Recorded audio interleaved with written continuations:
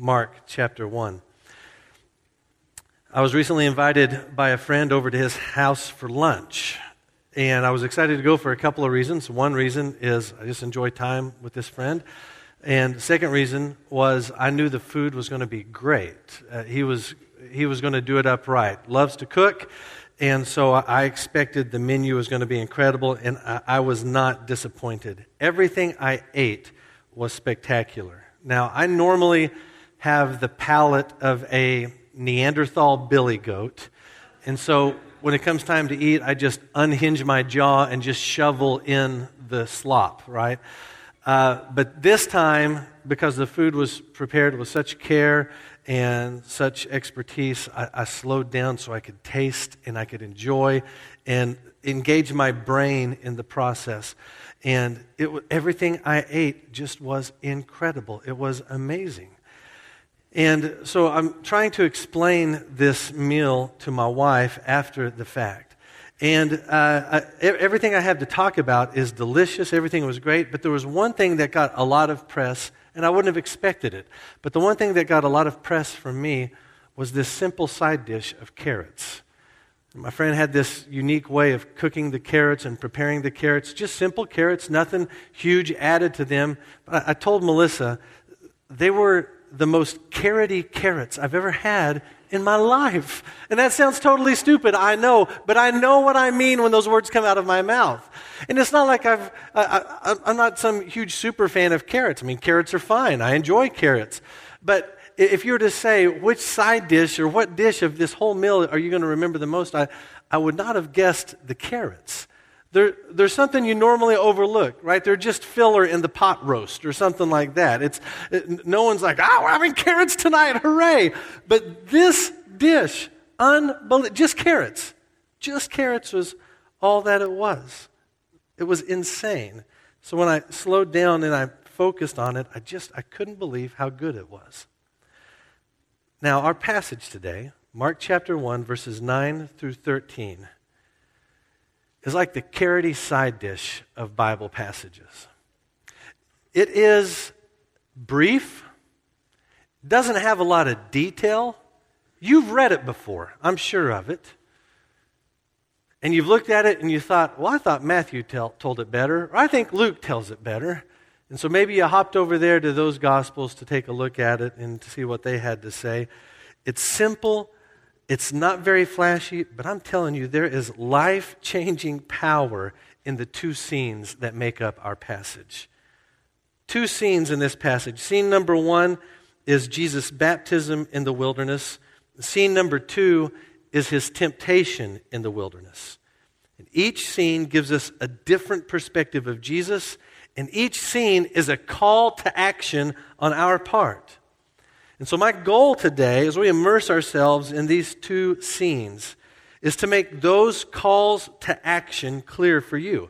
This is not a passage that we should read and then just quietly contemplate and think about while we go on our ethereal way. These put us into the fray. These engage us in action. They call us to action. If we study this right, then Satan will lose territory in our lives and in our world. That's the kind of power this passage has. So let me highlight for you two calls to action from these two moments in the life of Christ. Follow along with me as I read. Mark chapter 1, starting in verse 9. At that time, Jesus came from Nazareth in Galilee and was baptized by John in the Jordan. As Jesus was coming up out of the water, he saw heaven being torn open and the Spirit descending on him like a dove. And a voice came from heaven. You are my Son whom I love. With you I am well pleased. At once the Spirit sent him out into the desert. And he was in the desert 40 days being tempted by Satan. He was with the wild animals, and angels attended him. Carrots. Nuclear carrots is what we have in verses 9 through 13.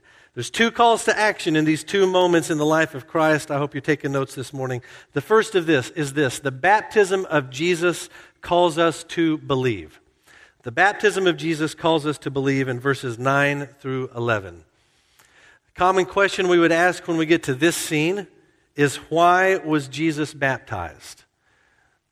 But in order for us to understand why Jesus is baptized, it will help if we clarify the reason for John baptizing people to begin with. What is John about? Well, if you were to skip up to verse 4, it tells us that John was in the wilderness preaching a baptism of repentance for the forgiveness of sins. The whole Judean countryside and all the people of Jerusalem went out to him, confessing their sins. They were baptized by him in the Jordan River. So if you remember from last week, John is the last of God's prophets, and he is announcing the arrival of the Messiah, and he is preparing a people for the Messiah. And the way he prepares those people is he calls them to himself, and then he calls them to confess their sin, repent from sin, and be baptized in a new identity as a new people of the Lord. These are the Messiah's new people being prepared for him. So, John is making this new people, and he's saying these people who are awaiting the Messiah are marked by an identity of repentance and confession, not by their Jewishness. What marks the Messiah's people: confession of sin, repentance from sin, trust in God, and fruit that comes from that repentance. These are the people of the Messiah. To be a Pharisee or a Sadducee or anything else doesn't matter. What matters is, have you turned from your sin, and have you turned in trust to God? So why then was Jesus baptized by John? Did Jesus have sin that he needed to repent of? Absolutely not. If you look at verse 9, Jesus came from Nazareth in Galilee. He's baptized by John in the Jordan River. Throughout this passage, there's multiple reasons on display why Jesus comes to be baptized. Let me share with you real briefly 4 reasons Jesus is baptized by John. First of all, it identifies him with John's ministry. And why is that a big deal? If you remember last week, we talked about all the Old Testament prophecies that go into the appearance of John and his ministry. John is foretold all the way back from Exodus, all the way through Malachi. The work he's going to do, the preparation he's going to do is talked about in the Old Testament. So John prepares the way for the Messiah. Jesus' baptism identifies him with John's ministry. John is the prophet. Jesus is the anointed one, the Messiah. Second purpose of Jesus' baptism, it identifies him with sinful humanity. Again, in verse 9, Jesus is baptized for a different reason than everyone else. Everyone else is confessing sin, repenting from sin at their baptisms. However, at Jesus' baptism, he does not confess sin, and he does not repent from any sin because he had no sin. But what his baptism does is it puts him in league with sinful humanity. He aligns himself with those he's come to save. It's so fascinating that in the way Mark tells the story, he puts the content of verse 8 right before the content of verse 9. In verse 8, John talks about the one who is coming, who is greater than him, who will baptize you with the Holy Spirit. So here's this picture, verse 8, of the Messiah, powerful, great, mighty, exceeding all things. And then verse 9, here comes Jesus, humble and lowly, into the water, submitting to John's baptism. In verse 8, he's the giver of life, the creator, the active agent. In verse 9, he's humble and submissive as he aligns himself with sinful humanity. Another reason Jesus is baptized is because it demonstrates his approval by the Father. Verse 10, as Jesus was coming up out of the water, he saw heaven being torn open and the Spirit descending on him like a dove. We'll talk about the Spirit in just a moment. But I want to focus on that phrase, torn open. Mark says Jesus saw heaven being torn open. And that word or that phrase, torn open, shows up only one other time in Mark's gospel. It shows up when God the Father tears the temple curtain in two from top to bottom when Jesus dies. So at Jesus' baptism and his crucifixion, the Father intervenes supernaturally to declare that Jesus is the Son of God. This sign, things being torn. are a symbol of God speaking into this moment, "This is my Son." The fourth and final reason Jesus is baptized is because it reveals the kind of Messiah he will be.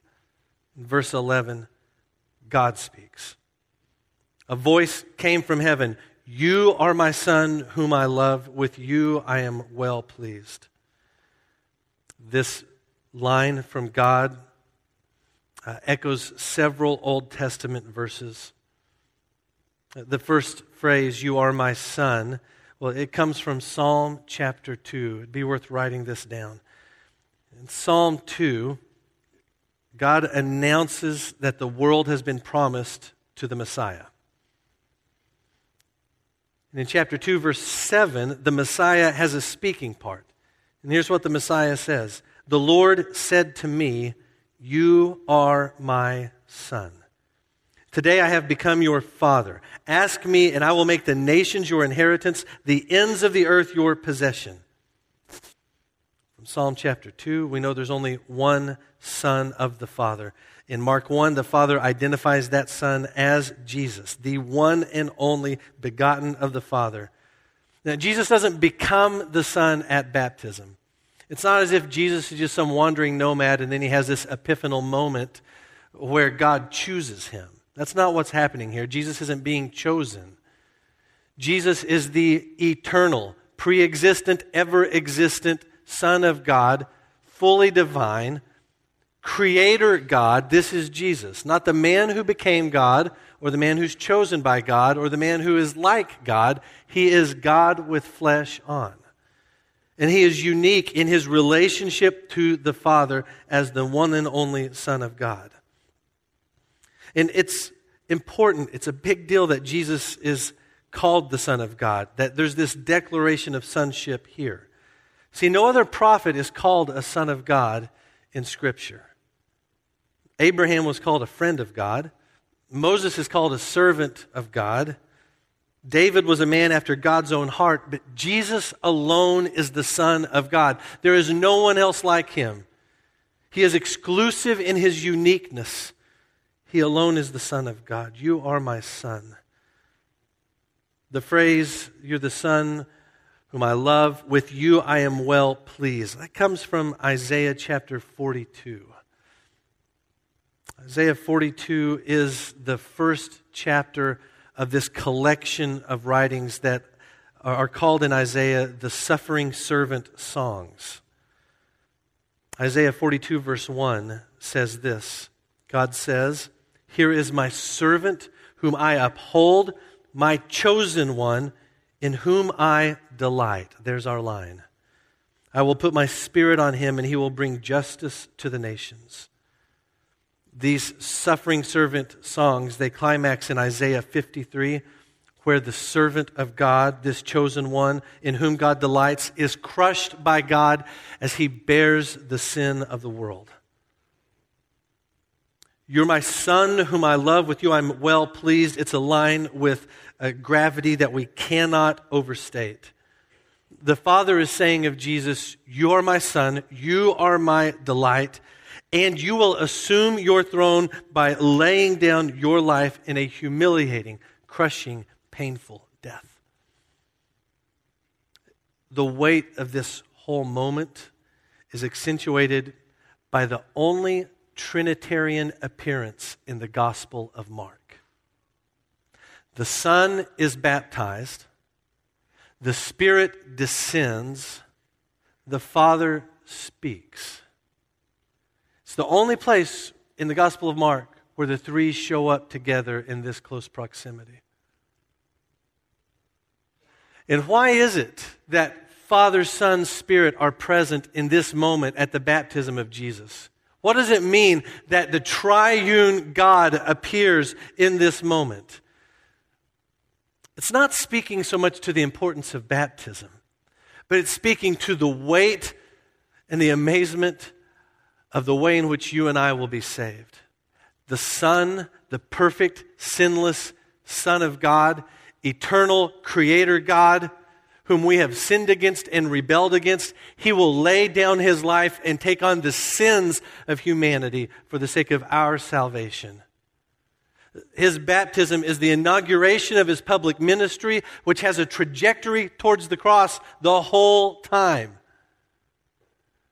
This is a way in which triune God points us ahead to the sacrifice that will be made for our sins, the penalty that will be endured, the wrath that will be laid upon the sinless Son of God, so that you and I, sinners through and through, can be forgiven and be saved and be rescued and be granted eternal life.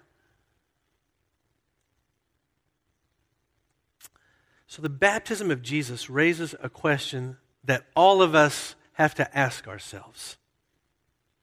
The question is not, have you been baptized, though baptism is very important.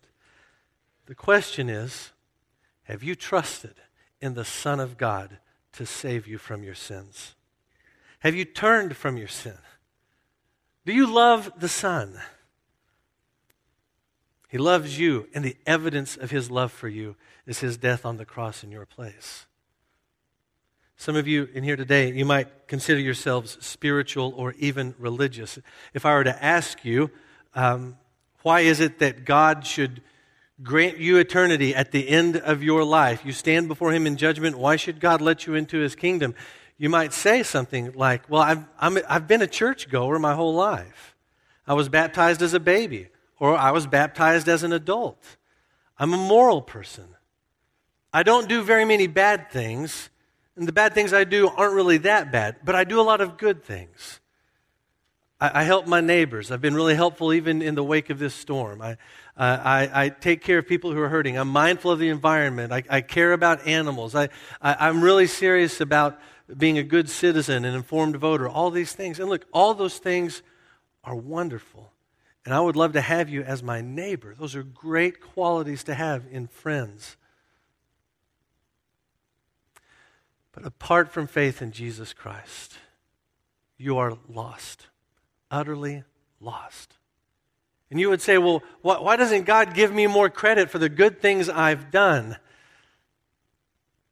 The reality is, you're not taking enough credit for the sin that marks your life, for your own rebellion against a God who is holy, holy, holy. We all are guilty. Every one of us have sinned and fallen short of the glory of God. Not one of us is able to earn or will earn salvation on our own apart from faith in Christ. How could we stand before God? How could we stand before the Son of God and say, your sacrifice was ultimately pointless for me because I was a good person all along? John 14:6, Jesus says, I'm the way, the truth, and the life. No one comes to the Father but by me. There's an exclusivity to Jesus Christ. And so there's a call to action when we see him baptized, when we see Father, Son, Spirit appear in this scene, when we understand the type of Messiah he will be. He identifies himself with sinful me. The call to action is believe. Trust. Confess your sin. Turn from your sin. Turn to Jesus Christ. Let him rescue you, save you, grant you eternal life. It's the only way.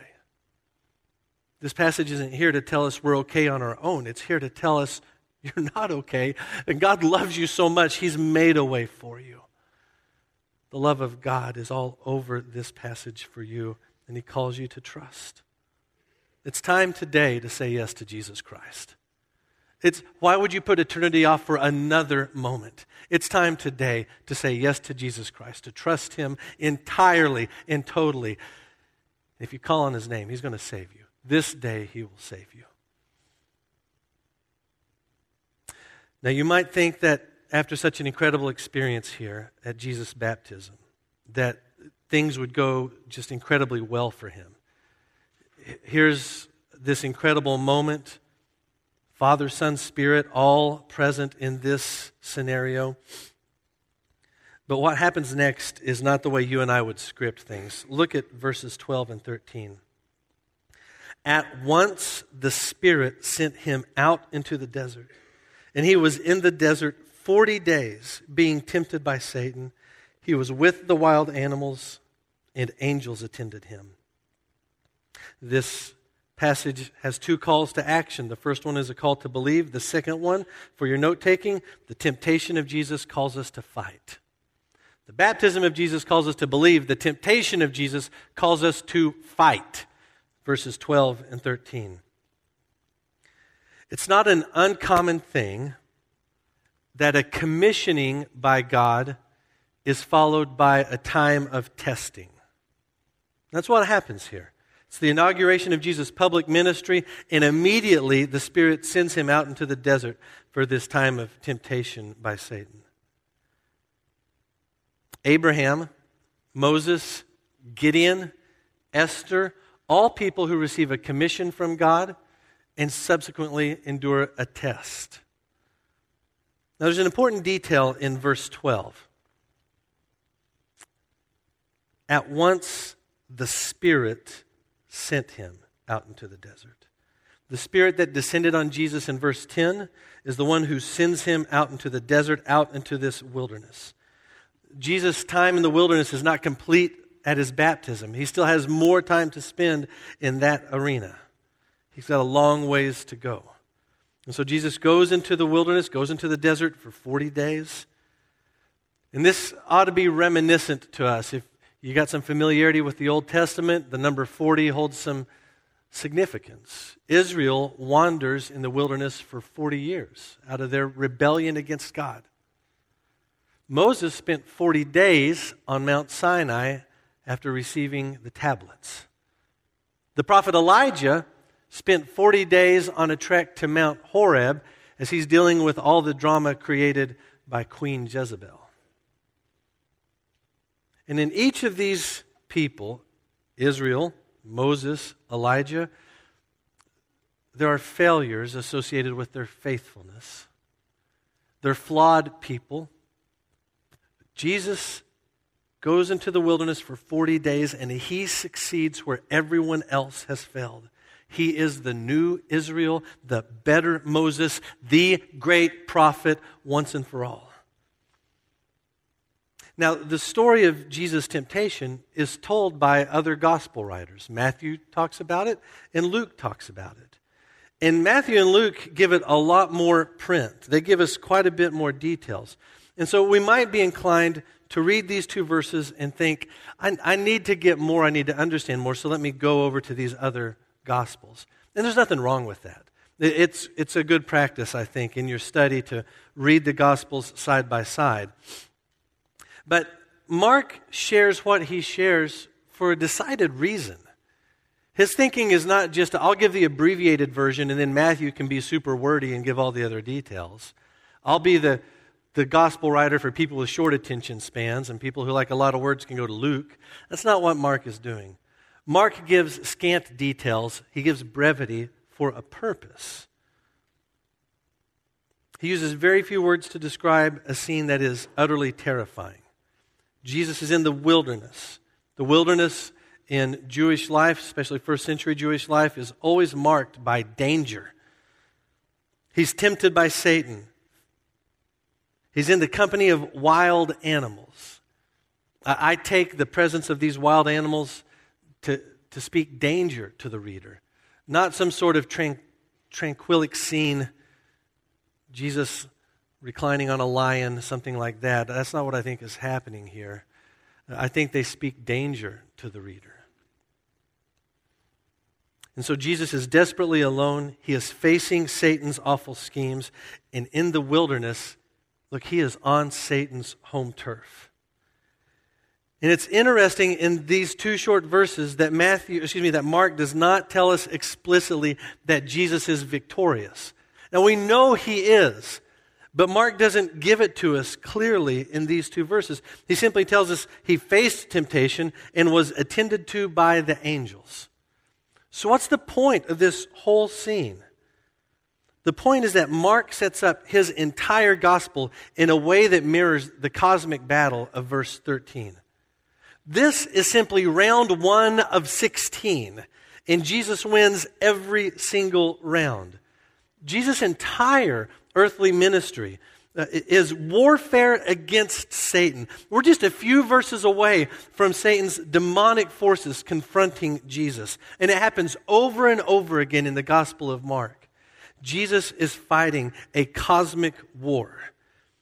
And he succeeds ultimately, fully, completely at the cross. At his death and resurrection is where Satan is put down once and for all. Christ is victorious. The battle is won. This is why Jesus came. 1 John chapter 3, verse 8, the reason the Son of God appeared was to destroy the devil's works. Does that encourage anybody in this room today? Does anyone find strength and power knowing that Christ knows your temptations and your trials? And he knows how hard it is because he has endured it himself.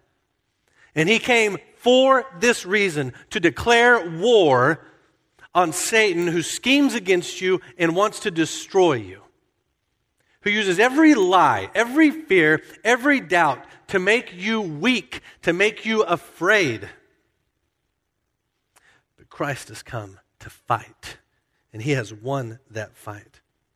These two small verses contain mega nuclear power for the Christian. We get to apply the victory of the cross and the power of the resurrection to our temptations and trials. This is fuel for our fight. These verses don't tell us, oh, you got a fighting chance. You might come out victorious, 50-50. The battle is won. It is over, Christian. And that doesn't mean temptation isn't real or trials aren't difficult. They can be utterly grueling. They can gut you. But the battle is finished once and for all. Christ's victory is our victory. The fact that Jesus endures in the wilderness and that he succeeds at the cross means that when we face Satan's temptations and lies, we overcome because Christ has overcome. The battle has nothing to do with my strength, everything to do with what Christ has accomplished. When I face these temptations, it means the Spirit sometimes appoints seasons in the wilderness for those he loves. The question for us to wrestle with at times is not just why does God allow suffering? Why does God appoint suffering? And this was an appointed suffering for the Son of God. It is easy for us to feel like God has abandoned us on our hard day. But he disciplines those whom he loves. And he redeems every situation, every heartache, every tear is counted. And if he loved the Son and sent him to the wilderness for this season of temptation and trial, and if he supported him, protected him in this, he'll do the same for you as well. Jesus' success in the desert means that our wilderness time has a shelf life. 40 days in the wilderness is nothing compared to an eternity in glory. And too many times you and I, we look at the state of things and we quietly think, well, Satan has the upper hand. And just look at the world we're in. And without a doubt, evidences of his schemes and lies and his murder are all over this world. But if Christ is victorious in the wilderness, won't he also be victorious in New England or in your home or in your heart? The answer is 1,000 times yes. Satan is a defeated enemy. Christ is our victorious King. Is there anyone that you're praying for who is wrapped up in Satan's schemes and lies? Then be strengthened and encouraged this morning by Christ's victory over Satan. I've got someone in my life just like that. And sometimes I get tired of waiting, and I don't understand why the Lord delays in this, or how it's better that this suffering would go on. I don't understand those things. And sometimes I get mad at the one I'm praying for because their choices are not wise choices. They're not choices that are putting them on a trajectory towards faith and forgiveness and healing and restoration. And sometimes I think the sin that this person I love is wrapped up in is too great. Salvation too far. Faith too hard for this one to find. And I see Christ victorious in the wilderness and at the cross, and I'm strengthened again to keep praying and to trust the Lord and to not give up, to believe that if he can save a sinner like me, there's no one who's exempt from grace. Be encouraged this morning, Christian. Be strengthened in the power of the cross, the glory of the resurrection. God does not give up on anyone here. Keep praying. Keep fighting temptation. Brother, you're wrapped in habitual sin, addiction. Keep fighting. Don't stop. The power of Christ is yours. The Spirit in you will sustain you, will lead you into truth, lead you away from sin. Don't stop fighting. Christ is victorious. Satan is defeated. Do not give him more credit than he deserves. He is a serious foe, but a defeated foe. You have Christ on your side. His righteousness is yours. His blood is yours. Do not give up. Don't. So, carrots. I mean, what an incredible start to the Gospel of Mark. When we talk about the way Gospels begin, John gets all the credit for this high Christology. In the beginning was the Word, and the Word was with God, and the Word was God. And that's awesome. Mark says, I'll see your, in the beginning was the Word, and I'll raise you. You are my Son, whom I love. With you I am well pleased. That's not a competition between the two. But what might seem simple and plain on a first reading is anything but that. It is a life-changing call to action. In a few short verses, Mark paints this incredible portrait of Jesus, baptism and temptation. The Messiah humbles himself in his identification with sinful humanity, and he conquers sin and death through his obedience to the Father. In his baptism and his temptation are such treasures for those who believe. He is humiliated, we are exalted. He takes our sin, we receive his righteousness. His victory over Satan is our victory. Jesus is the object of our faith, and he is strength in our fight. So what will you do with this information? Here's what I believe Jesus wants you to do today. First, he wants you to believe in the Son of God who laid down his life for you. This is the only way any person will be saved and forgiven. Many people trust in religious deeds. Others trust in a self-made morality. Those things are nice, but they don't save a person. No one is saved apart from faith in Jesus Christ. This is the gospel. This is the good news of Jesus Christ, the Son of God, that though we are sinners, there is a way for us to be rescued from that sin, to be forgiven, to be made whole and new in Jesus Christ. That's the good news of the Gospel of Mark. Here's the second thing I think we should do with this passage. Jesus wants you to fight. So what's your temptation? What's your battle? What fear consumes your thinking? Where does Satan's schemes get at you the most effectively? Brothers and sisters, in the power of Christ, fight. Jesus has acted on your behalf to win your salvation and to defeat our great enemy. It is time for faith. It is time for fight. It is time for belief. It is time for battle. Brothers and sisters, let's run with Christ today. Would you pray with me, please?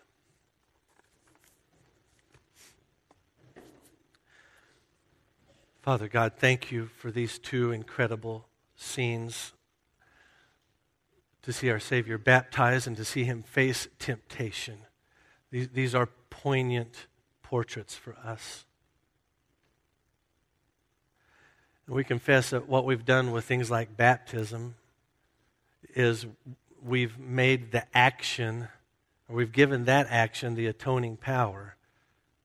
We've assumed that since we've been wet, that we've been atoned for. We've done religion without faith. So I'm thankful that in this scene we get to see correctly how salvation works. And so I'm asking, Father God, for my friends in here today who have not trusted in Christ as their Savior, that you would draw them clearly, powerfully, even in this very moment, to trust you as their Savior. To quit relying on things that are empty and hollow and ineffective and damning. To quit trying to work for your favor, and just to recognize how loved they are completely and totally by Jesus Christ. To believe the testimony of his cross, that here is evidence of his love. Father, let this be a day, a moment where your call comes to fruition. Would you ignite faith in those hearts today? For those who are continuing on this journey, Lord, give them an openness and an honesty as they engage with your word and they see Jesus for who he is. And if this is not the day, Lord, I pray that they would not rest. I pray they would not be at ease as they wrestle with the realities of the gospel of Jesus Christ, the Son of God. Do not let them rest until they rest in you. Father, I pray for my brothers and sisters in the faith who are beat up by Satan, who are messed up by temptation and sin, who are tired, burdened. Father God, thank you for the victory that is Christ's and that is therefore our victory. Now we still got a battle. We still got to fight. Lord, help us in this. Holy Spirit, lead us in the way of righteousness. Your rod and your staff, they guide us. And we praise you for that. So strengthen us. Purify our faith. Remove doubt and fear. Let us trust in the one who is victorious over sin once and for all. Do not let the enemy have any bit of territory in our minds or in our lives. Father God, help us to hate our sin and to love the one who has given us power over it. Let us walk in your righteousness and in your way. So, Father, this morning, move us. Take territory away from the enemy. May it be gained for your kingdom, for your glory, for your church. Lord, in our living and in our lives, let us walk in the power of the cross. It's in Jesus' name we pray. Amen.